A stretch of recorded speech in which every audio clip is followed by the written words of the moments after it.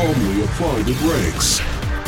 This is the Poetry Slowdown Podcast, presented with joy and vigor by Dr. Barbara Mossberg.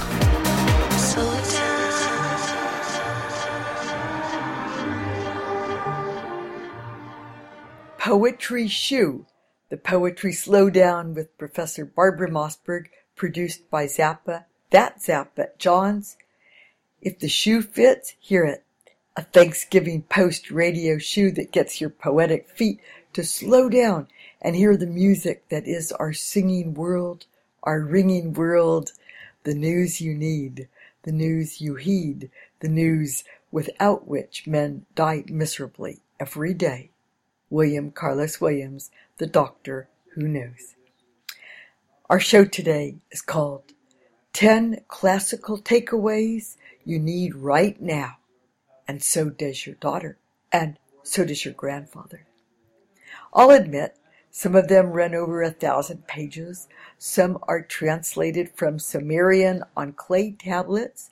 Some are from Spanish, Greek, French, Old English, written, sung, quirky as the day is long, poetry, prose, drama, spoken. They have messages for us, for how we live our daily lives. I'm reporting to you live from Washington, D.C., fresh from thinking about my students at the Clark Honors College, University of Oregon, and through their eyes.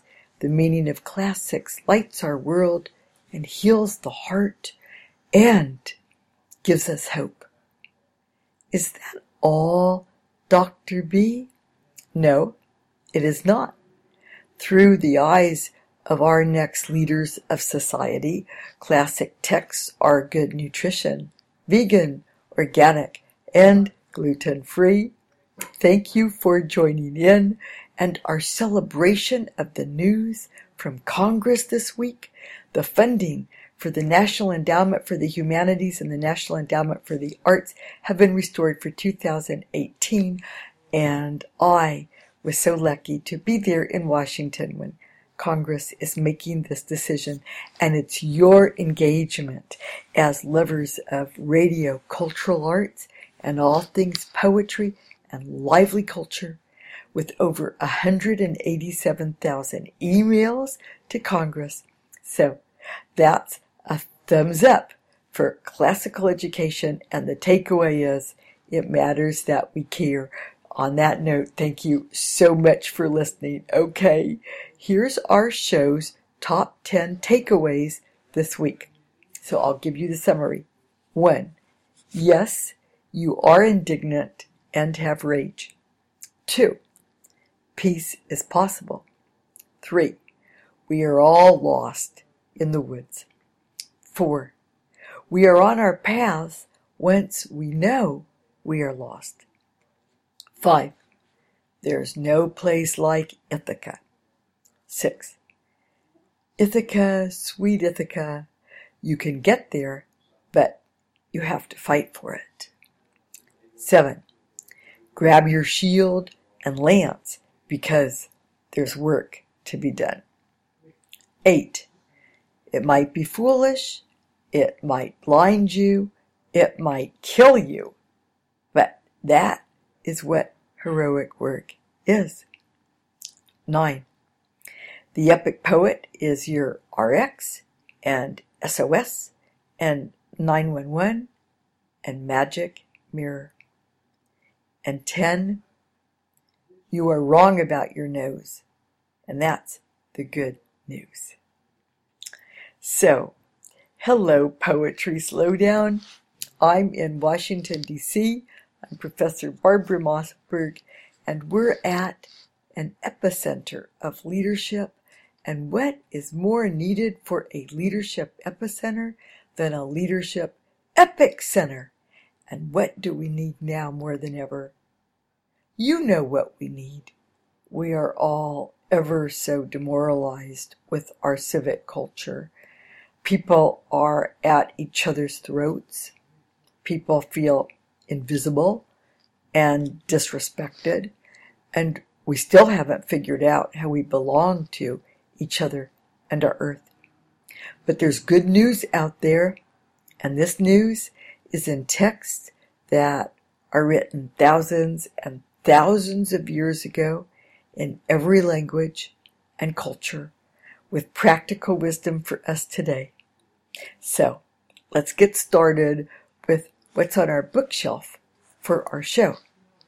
Gilgamesh, Beowulf, Iliad, Odyssey, Dante's Inferno, Cyrano de Bergerac, Don Quixote, and To Think I Saw It on Mulberry Street, Dr. Seuss, with notes from Wendell Berry, Mary Oliver, Shakespeare, Dylan Thomas, Derek Walcott, and Emily Dickinson, of course. And speaking of that, we're going to be celebrating Emily Dickinson's birthday on our next show. So start thinking about your favorite Dickinson lines, and I'll talk to you about that at the end of our show. So let's begin. Yes, you are indignant and have rage. Honor it and get over it. That's the message from our earliest texts from around the world. Here's how Homer's Iliad begins. And this is telling us a story maybe from like 1000 BC. It begins. Rage. Sing, goddess, Achilles' rage, black and murderous, that cost the Greeks incalculable pain, pitched countless souls of heroes into Hades' dark, and left their bodies to rot as feasts for dogs and birds, as Zeus's will was done. That's how it begins, and it goes on. Begin with the clash between Agamemnon, the Greek warlord, and godlike Achilles. Which of the immortals set these two at each other's throats? Apollo, Zeus's son, and Leidos, offended by the warlord. Agamemnon had dishonored Chryses, Apollo's priest, so the god struck the Greek camp with plague, and the soldiers were dying of it. So, what was happening in this earliest epic poem? Probably right after Gilgamesh from 2700 BC in present-day Iraq. He was the 5th king of Iraq. The story covered by the Iliad, which does cover history, begins nearly 10 years into the siege of Troy by the Greek forces. So it's beginning in the middle of this story, in the middle of this history that people have been telling each other around the campfire for hundreds and hundreds, maybe thousands of years. Okay? There is this legend. There is this history. Agamemnon, king of Mycenae. The Greeks are quarreling about whether or not to return Chryseis, and she is the daughter of Chryses, the Apollo priest. She's a Trojan captive of King Agamemnon. So the Iliad, set 3,000 years ago, during the final year of the Trojan War. This is a war in which Greek warriors sailed the Aegean, to which is now Turkey, and besieged the citadel of Troy for 10 years. And why did they do this? Well, they did this because of discord among the gods, and they can't decide among them who's the fairest of them all, and they decide to let poor Paris make this decision between Hera and Aphrodite and Athena. And Paris is offered power and wisdom and the most beautiful lady on earth, and he chooses the most beautiful lady on earth. She's already married. She is married to Agamemnon. So there's a real problem. And the Greeks have to go to Troy to avenge this. Okay? Well, in the first few pages of the Iliad, our Greek hero Achilles quarrels with the chief king Agamemnon. Now, these are all guys on the same side. They are the Greeks sailing to Troy to avenge Helen, Agamemnon's wife, being taken by Paris to Troy. Okay? And why are they fighting with each other? Well, in these days of the news, with women coming forward and telling how they have been abused, Achilles and Agamemnon are fighting because they each had taken female slaves. And one of them had to give up his slave, so he took the other one's slave. So they're fighting over this. Okay? They're fighting over their prizes as they're sacking cities and stealing women. And then they're sulking when they can't have these women. So Agamemnon seizes the woman. Achilles withdraws from the fighting in a rage. That's why he's mad. And he remains out of the fray for most of the poem, the Iliad. And without him, things are not going well for his team. The Trojans, led by Hector, the son of King Priam, almost burn the Greek ships and drive the Greeks into the sea. But Hector kills Achilles' close friend, Patroclus, and because Patroclus said, I'm going to, since Achilles won't fight, I'm just going to go and pretend that I'm him, and then they kill him. So he gets back into the fight at the end. He kills Hector. He abuses his court, and in the final pages of the poem, he returns it to the father for funeral honors. And the Iliad ends there. Before Achilles dies from an arrow shot into his heel, before the Greeks enter Troy by means of the wooden horse and destroy the citadel. And it's all about rage. And Achilles is told, get over it. Get over it. Your rage is making your team lose, And the sequel, the Odyssey, begins with Odysseus stranded on an island with a goddess in lust with him, and the rage, the anger, the indignation of Poseidon for Odysseus blinding his son. This is what is driving Odysseus' struggle to return home to Ithaca. But Poseidon is told by the gods, get over it. Honor, yes, your rage, you were dealt with unjustly or cruelly, you're indignant, maybe right's on your side. But at some point, as my mother used to say to me, Barbara, you have to go on from here. You have to get over it. And the book ends with a surcease of rage and war by decree of the gods, but not before a lot of rage and anger.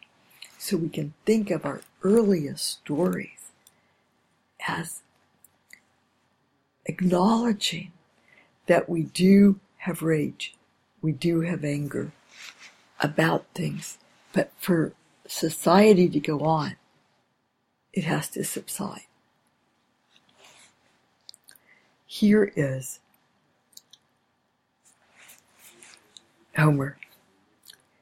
Then standing close beside him, gray-eyed Athena said to him, "Son of Archeosus, far dearest of all my companions, make your prayer to the gray-eyed girl and to Zeus her father, then quickly balance your far-shadowing spear and throw it." So Pallas Athena spoke and breathed into him enormous strength, and, making his prayer then to the daughter of Zeus, he quickly balanced his far-shadowing spear and threw it, and stuck Epithias on the brazen side of his helmet, nor could the helm hold off the spear, but the bronze smashed clean through. It seems that our first written and recorded stories are owning the fact that, yes, we have anger and rage, but once it's acknowledged, we have to get over it. And in a modern version, here is Wendell Berry with advice about how to deal with our indignation and anger. Manifesto, the Mad Farmer Liberation Front. Love the quick profit, the annual raise, vacation with pay. Want more of everything ready-made. Be afraid to know your neighbors and to die. And you will have a window in your head. Not even your future will be a mystery anymore. Your mind will be punched in a card and shut away in a little drawer. When they want you to buy something, they will call you. When they want you to die for profit, they will let you know. So, friends, every day, do something that won't compute. Love the Lord. Love the world. Work for nothing. Take all that you have and be poor. Love someone who does not deserve it. Denounce the government and embrace the flag. Hope to live in that free republic for which it stands. Give your approval to all you cannot understand. Praise ignorance, for what man has not encountered, he has not destroyed. Ask the questions that have no answers. Invest in the millennium. Plant sequoias. Say that your main crop is the forest that you did not plant, that you will not live to harvest. Say that the leaves are harvested when they have rotted into the mold. Call that profit. Prophesy such returns. Put your faith in the 2 inches of humus that will build under the trees every 1,000 years. Listen to carrion. Put your ear close and hear the faint chattering of the songs that are to come. Expect the end of the world. Laugh. Laughter is immeasurable. Be joyful, though you have considered all the facts. So long as women do not go cheap for power, please women more than men. Ask yourself, will this satisfy a woman satisfied to bear a child?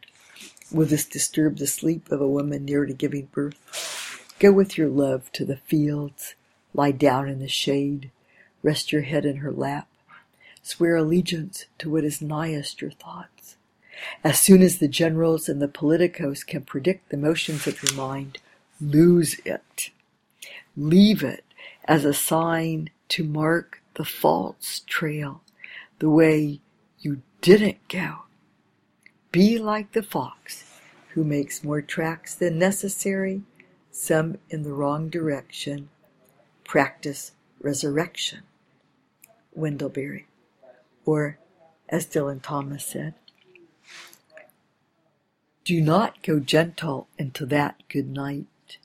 Old age should burn and rave at close of day. Rage, rage against the dying of the light. The wise men at their end know dark is right, because their words had forked no lightning, they do not go gentle into that good night. Good men, the last wave by, crying how bright their frail deeds might have danced in a green bay. Rage, rage against the dying of the light. Wild men who caught and sang the sun in flight, and learned too late they grieved it on its way. Do not go gentle into that good night. Grave men near death, who see with blinding sight, blind eyes could blaze like meters and be gay.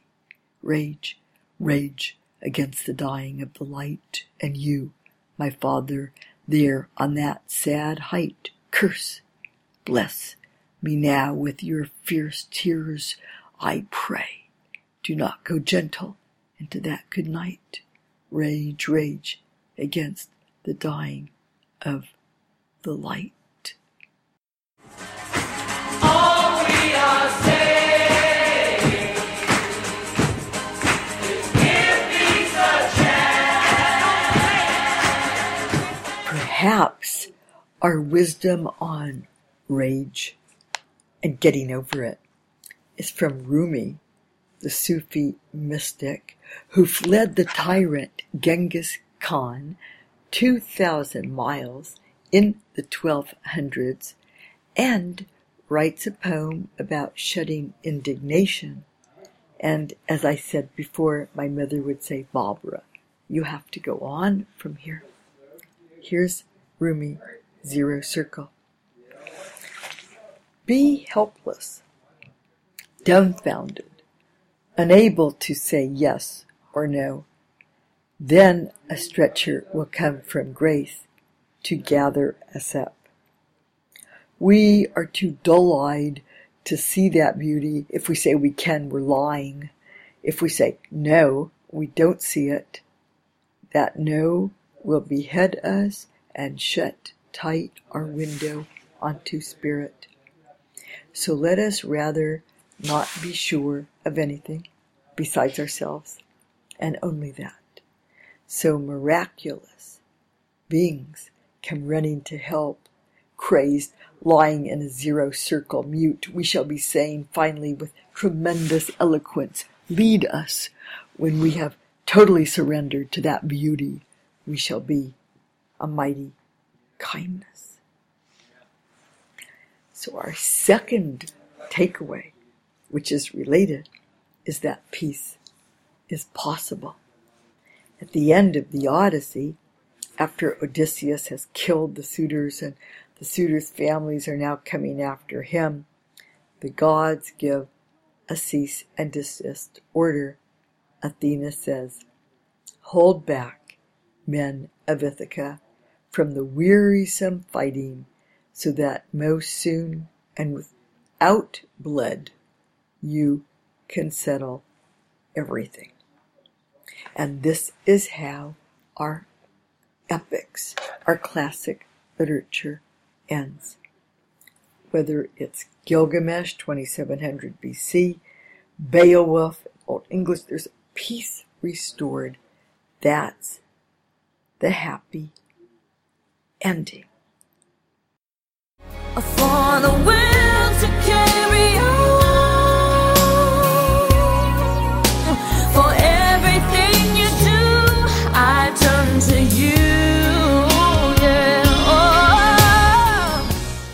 Our third takeaway is we're all lost in the woods.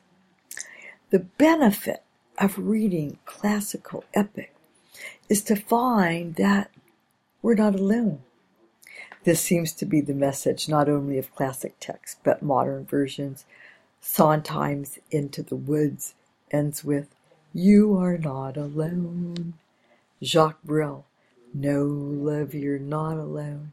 And yet, as we know from Carousel in the song, when you walk through a storm, hold your head up high, and don't be afraid of the dark. We do feel we are alone, and most often lost. Who says it better and more clearly than Dante in his Divine Comedy, which begins in darkness and lostness. Midway upon the journey of our life, I found myself within a forest dark, for the straightforward pathway had been lost. Ah me, how hard a thing it is to say, what was this forest savage, rough, and stern, which in the very thought renews the fear. So bitter is it, death is little more. But of the good to treat, which there I found, speak will I of the other things I saw there. I cannot well repeat how there I entered, so full was I of slumber at the moment in which I had abandoned the true way. But after I had reached a mountain's foot, at that point where the valley terminated, which had with consternation pierced my heart, upward I looked, and I beheld its shoulders, vested already with the planet's rays which leadeth off and right by every road. Then was the fear a little quieted, that in my heart's lake had endured throughout the night which I had passed so piteously. And even as he who with distressful breath forth issued from the sea upon the shore turns to the water perilous and gazes, so did my soul, that still was fleeting onward, turn back to behold the path which never yet a living person left. After my weary body I had rested, the way resumed I on the desert slope, and lo, almost where the ascent began, a panther, light and swift exceedingly, which with a spotted skin was covered o'er, and never moved she from before my face, nay, rather did impede so much my way, that many times I to return had turned. The time was the beginning of the morning, and he's so terrified. And then there's a lion which appeared to me. He seemed as if against me he were coming with head uplifted and with ravenous hunger. So it seemed the air was afraid of him, and a she-wolf that withal hungering seemed to be laden in her meagerness, and many folk had cause to live forlorn. She brought upon me so much heaviness with the affright that from her aspect came, that I the hope relinquished of the height. Well, the time comes that causes him to lose, who weeps in all his thoughts and is despondent. Well, this was the situation of Dante's hero. He's terrified. And one of the things that I love about this, and I love teaching it, is every one of us can say, that's me. I'm there. I'm in the dark woods. I'm afraid. There are snarling and hissing monsters in my path. It's terrifying, and I don't know where I am. But one of the things we realize is that we are on our path once we know we're lost. That sounds counterintuitive, but we can't solve a problem unless and until we know we have a problem to be solved. So, knowing we have a problem, we're 90% there. We can't get on our path until we're conscious of needing to be on our path. And once we start worrying that we're off it, maybe that means what Wendell Berry suggests, that the moment when you realize you're off your path, you're on it, you're on your way. It is absolutely the case in Dante that once he feels that he has lost his way, he's found himself. And that is when, in the very first 3 lines, midway upon the journey of our life, I found myself within a forest dark, for the straightforward pathway had been lost. We can read this poetry slow down. We can read this as I found myself. Yes. He finds himself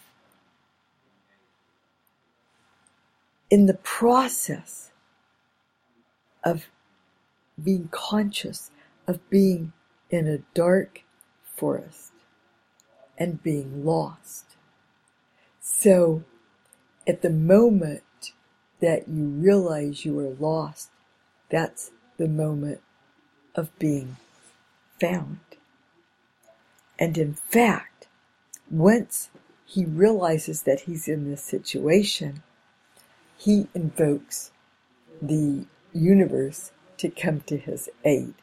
And who comes to his aid? Poetry Slowdown. We love this story. It's Virgil. It's an epic poet. Dun, dun, dun, dun, dun, dun. Yeah, he's on the scene.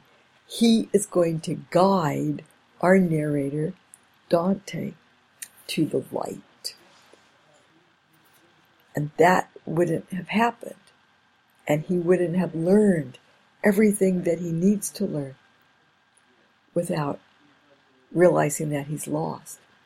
So, as so many of our epic stories tell us, well, you can get to the light, you can get to the happy ending, but first you have to go through hell.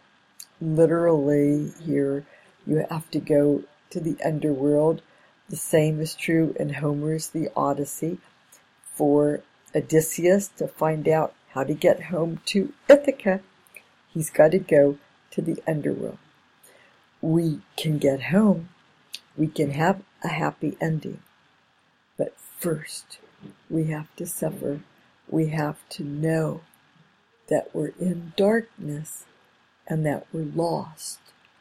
But who's going to lead us out of it? It's the poets. And they're there. So this is W.S. Merwin, a modern version of this wisdom. It's called Sire. Here comes the shadow, not looking where it is going, and the whole night will fall. It is time. Here comes the little wind, which the hour drags with it everywhere like an empty wagon through leaves. Here comes my ignorance, shuffling after them, asking them what they are doing. Standing still, I can hear my footsteps come up behind me and go on ahead of me and come up behind me, and with different keys clinking in the pockets, and still I do not move. Here comes the white-haired thistle seed stumbling past through the branches like a paper lantern carried by a blind man. I believe it is the lost wisdom of my grandfather, whose ways were his own and who died before I could ask. Forerunner, I would like to say, silent pilot, little dry death, future, your indirections are as strange to me as my own. I know so little that anything you might tell me would be a revelation. Sir, I would like to say, it is hard to think of the good woman presenting you with children like cakes, granting you the eye of her needle, standing in doorways, flinging after you little endearments like rocks, or her silence like a whole Sunday of bells. Instead, tell me, which of my many incomprehensions did you bequeath me, and where did they take you? Standing in the shoes of indecision, I hear them come up behind me and go on ahead of me wearing boots, on crutches, barefoot. They could never get together on any doorsill or destination. The one with the assortment of smiles, the one jailed in himself like a forest, the one who comes back at evening drunk with despair and turns into the wrong night as though he owned it. Oh, small deaf disappearance in the dusk, in which of their shoes will I find myself tomorrow? And that is W.S. Merwin, Sire. And here, another contemporary version, Mary Oliver, The Summer Day. Who made the world? Who made the swan and the black bear? Who made the grasshopper? This grasshopper, I mean. The one who has flung herself out of the grass. The one who is eating sugar out of my hand, who is moving her jaws back and forth instead of up and down, who is gazing around with her enormous and complicated eyes. Now she lifts her pale forearms and thoroughly washes her face. Now she snaps her wings open and floats away. I don't know exactly what a prayer is. I do know how to pay attention, how to fall down into the grass, how to kneel down in the grass, how to be idle and blessed, how to stroll through the fields, which is what I have been doing all day. Tell me, what else should I have done? Doesn't everything die at last, and too soon? Tell me, what is it you plan to do with your one wild and precious life? Mary Oliver. So the times when we feel that we are lost, when we're in the darkness, maybe we are not anything but blessed. Maybe this is the time when we kneel down. Maybe this is what we should be doing, is feeling this. And maybe this is at the heart of living. Maybe this is our one wild and precious life. You're lost and alone. No, you're sinking like a stone. Carry on. May your past be the sound of your feet upon the ground and carry on. Our fifth takeaway: there's no place like Ithaca. Well, we find in every one of our epics that there is this quest to reach somewhere, to reach home, a place that we have been gone from, we've been separated from, a place where we belong, a place of peace, a place of nurture, and we're not there, and we want to get there. Now, in the Odyssey, there are 24 books. In the very first stanza, we learn from Homer's narrator that he has been gone for 10 years in the war, and now it's been another 10 years, and he's still not home. He has been waylaid, and all he wants to do is get home to Ithaca. So we think that this story, the 24 books, is about him getting home to Ithaca. But in fact, Poetry Slowdown, he gets to Ithaca halfway through the book. So we're going to think about this. Emily Dickinson has a poem. I years had been from home, putting herself right into Odysseus's footsteps, and reading the classics for her was very therapeutic. It really gave her a community. When she wrote her, what I think of as her signature anthem poem, I'm Nobody. Who are you? Are you nobody too? Then there's a pair of us. Don't tell. They'd advertise, you know.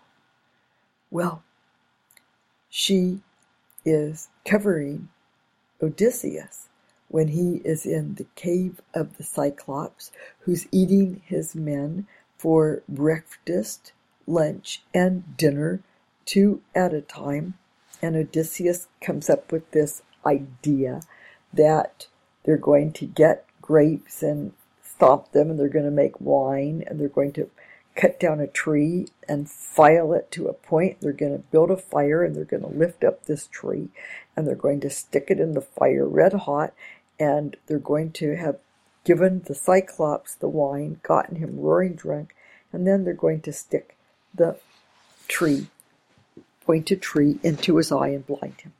This all does sound pretty improbable, I know, but that is the plan that I do. And if you ever in town, inquire. We'll be glad to have you share the home fire. So Emily Dickinson, covering Odysseus, says, I years had been from home, and now, before the door, I dared not open, lest a face I never saw before stare vacant into mine and ask my business there. My business, just a life I left, was such still dwelling there. I fumbled at my nerve. I scanned the windows near. The silence like an ocean rolled and broke against my ear. I laughed a wooden laugh that I could fear adore, who danger and the dead had faced, but never quaked before. I fitted to the latch my hand with trembling care, lest back the awful door should spring and leave me standing there. I moved my fingers off as cautiously as glass, and held my ears, and like a thief fled gasping from the house.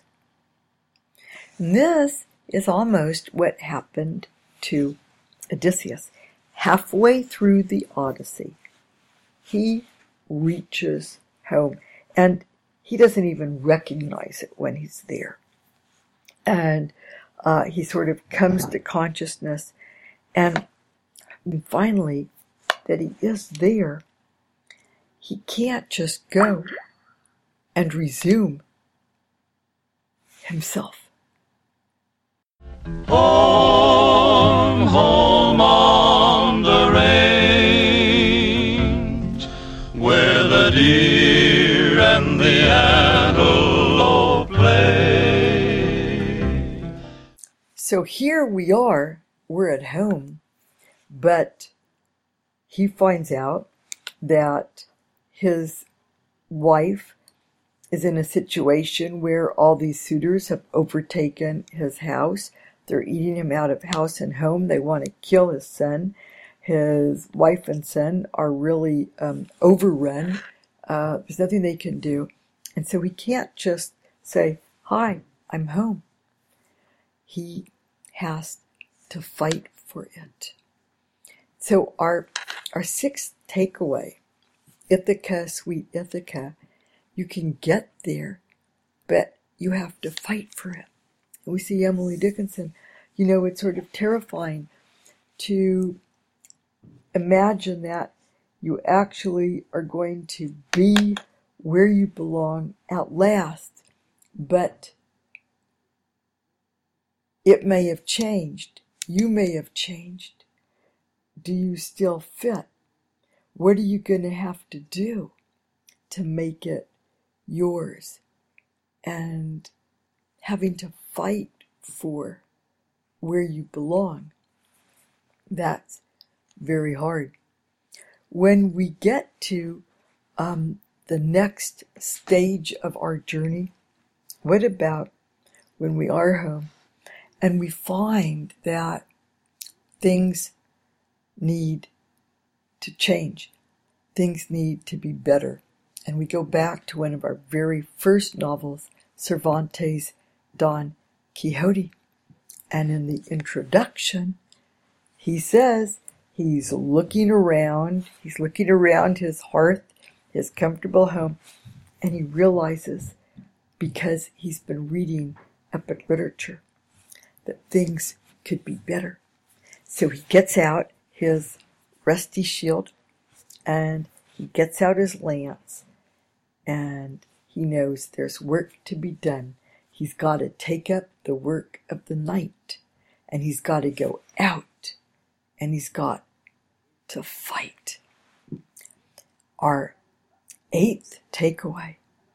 It might be foolish, it might blind you, it might kill you, but that is what heroic work is. And should you do it anyway? And we think about the stories that we have with all the epics.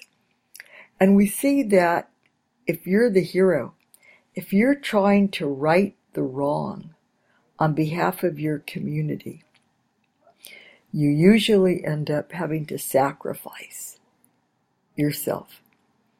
In the case of Don Quixote, he's considered foolish, and at the end of every chapter, he's basically lying beaten up on the ground. In the case of Sophocles' Oedipus the King, we find that Oedipus's efforts to try to save, to do right by his kingdom and community, ends up with his being blind. In the case of Beowulf, the heroic self-sacrifice of Beowulf, he dies. So we see that there's this connection between being heroic, but even if you are being heroic, you're going to sacrifice yourself. You're going to die. But then they say you're going to die anyway. Should you be heroic? And this is the question. Isn't it interesting, Poetry Slowdown, that our earliest literature from every culture around the world, from every religion, every language, this is what it's thinking about. This is the nature of the stories. This quest to do right by your community, even though it's going to involve your own sacrifice and your own fight. So, our 9th takeaway is the epic poet is your RX, your SOS, your 911, and your magic mirror. Just as we see with Dante, the finding yourself lost on your path in a dark wood. Who comes to the rescue? Virgil, the epic poet. And this is the theme of our stories, our earliest stories. The plot is really the effort to tell the story. Our original epics, they're appealing to the muse. Muse, help me tell this story. Dante saying, help me tell this story. Everyone is putting the spotlight on themselves, telling the story. And Don Quixote, the narrator, here I am trying to tell you the story. Everybody wants to have the spotlight on that effort, the storyteller itself. And the storyteller is always relying on earlier stories, storytellers, and epic and classical works. So you call for help and the muse answers, because what is the real nature of the help? It's trying to express ourselves. It's trying to tell our story. It's trying to be understood. It's trying not to be alone. It's trying to give the gift that other people know that what they're feeling is part of a community and they are not alone. And in this way, these classic works can be magic mirrors that we hold up to ourselves and we see ourselves in these stories. So that takes us to our 10th takeaway. You are wrong about your nose, and that's the good news. Now, what do I mean by that, Poetry Slowdown? Well, now I'm talking about Cyrano de Bergerac, another story about a man who is reading epic literature and poetry, and that shapes who he is. In the case of Cyrano de Bergerac, once again, a historic figure, Rostand tells us that he is a great swordsman, he's a great fighter, he's great with words, but what does he want most? He wants the love of the beautiful Roxanne. And he thinks he never can get this love because he has a big nose. Well, when I'm teaching this book, what I do first is I ask my students, write down something that you want with all your heart and that you actually can never achieve through no fault of your own. Then we read Cyrano de Bergerac. And in this story, Cyrano, for the whole story, the whole play, he has repudiated his own chances of winning Roxanne's love. So he's never declared his love for her. Instead, he's written her love letters, and he's done it under the pretense that a really handsome man has actually written the letters. Then he's died, and he's never revealed himself. He just goes and visits every week, tells the news of the court, and so on, and he's got a broken heart. And at the end, he's dying, and she realizes that he's the one who's been sending her the letters, and she loves him. So I ask, was Cyrano right about his nose?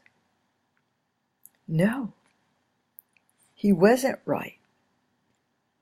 So, for all of us who think that there are things that we want with all our heart, but we can never have them through no fault of our own, this might be our nose that we are wrong about. What could we be wrong about? What new ways do we have of thinking about things that we think will prevent us? Are there ways that we can even think of that are so-called noses, our big obstacles? Can they actually be an asset? And Steve Martin takes this up when he does a version of Cyrano de Bergerac in his film Roxanne, and he makes Cyrano Charlie, the fire chief. And at the end of his story, Charlie, because of his big nose, smells a fire that would have destroyed the town. And he becomes a hero, he saves the town, and his nose is actually a wonderful asset. And then Roxanne tells him that she loves him and she loves his nose. So that's the good news. We can take such a story and we can identify with the protagonists of these classical works, and we can have hope for ourselves because we're in that situation. So we see new possibilities. Isn't that wonderful? So those are 10 takeaways of why these ancient stories might be relevant to us. They might be encouraging. They give us a sense of community, that we're not alone. They tell us, get over things. They encourage us to be heroic, to be brave, to take risks, to fight for what's important. I always love to have my students sing the song from Man of La Mancha, to dream the impossible dream, to fight the unbeatable fight. And these lines, to strive when the heart is so weary to reach the unreachable star. So we have song and we have story, all based on these original classical works. And it's wonderful to reflect this very moment that Congress has indeed restored the funding for National Endowment of the Humanities, National Endowment of the Arts. And here we are. We can be readers, we can share this literature, we can share our story with the next generations. And we all need this encouragement. We all are in Ithaca. We're all fighting for Ithaca. We all have a rusty shield. And we all have some kind of lance. And here we are, and maybe we're foolish. But we're fighting for what we believe in. And our epic poets have our back. And they're cheering us on. This is Professor Barbara Mossberg, Dr. B, with producer Zappa, That Zappa Johns. We're with the Poetry Slowdown, or Poetry Shoe, if the shoe fits. Hear it, hear it. Thank you so much for listening. And next week we'll celebrate Emily Dickinson. Of course we will. Send your favorite poem to me at barbara.mossberg@gmail.com. Tell your name, tell the poem you love, and we'll hear each other then. Our community, the Poetry Slowdown. Thank you for listening.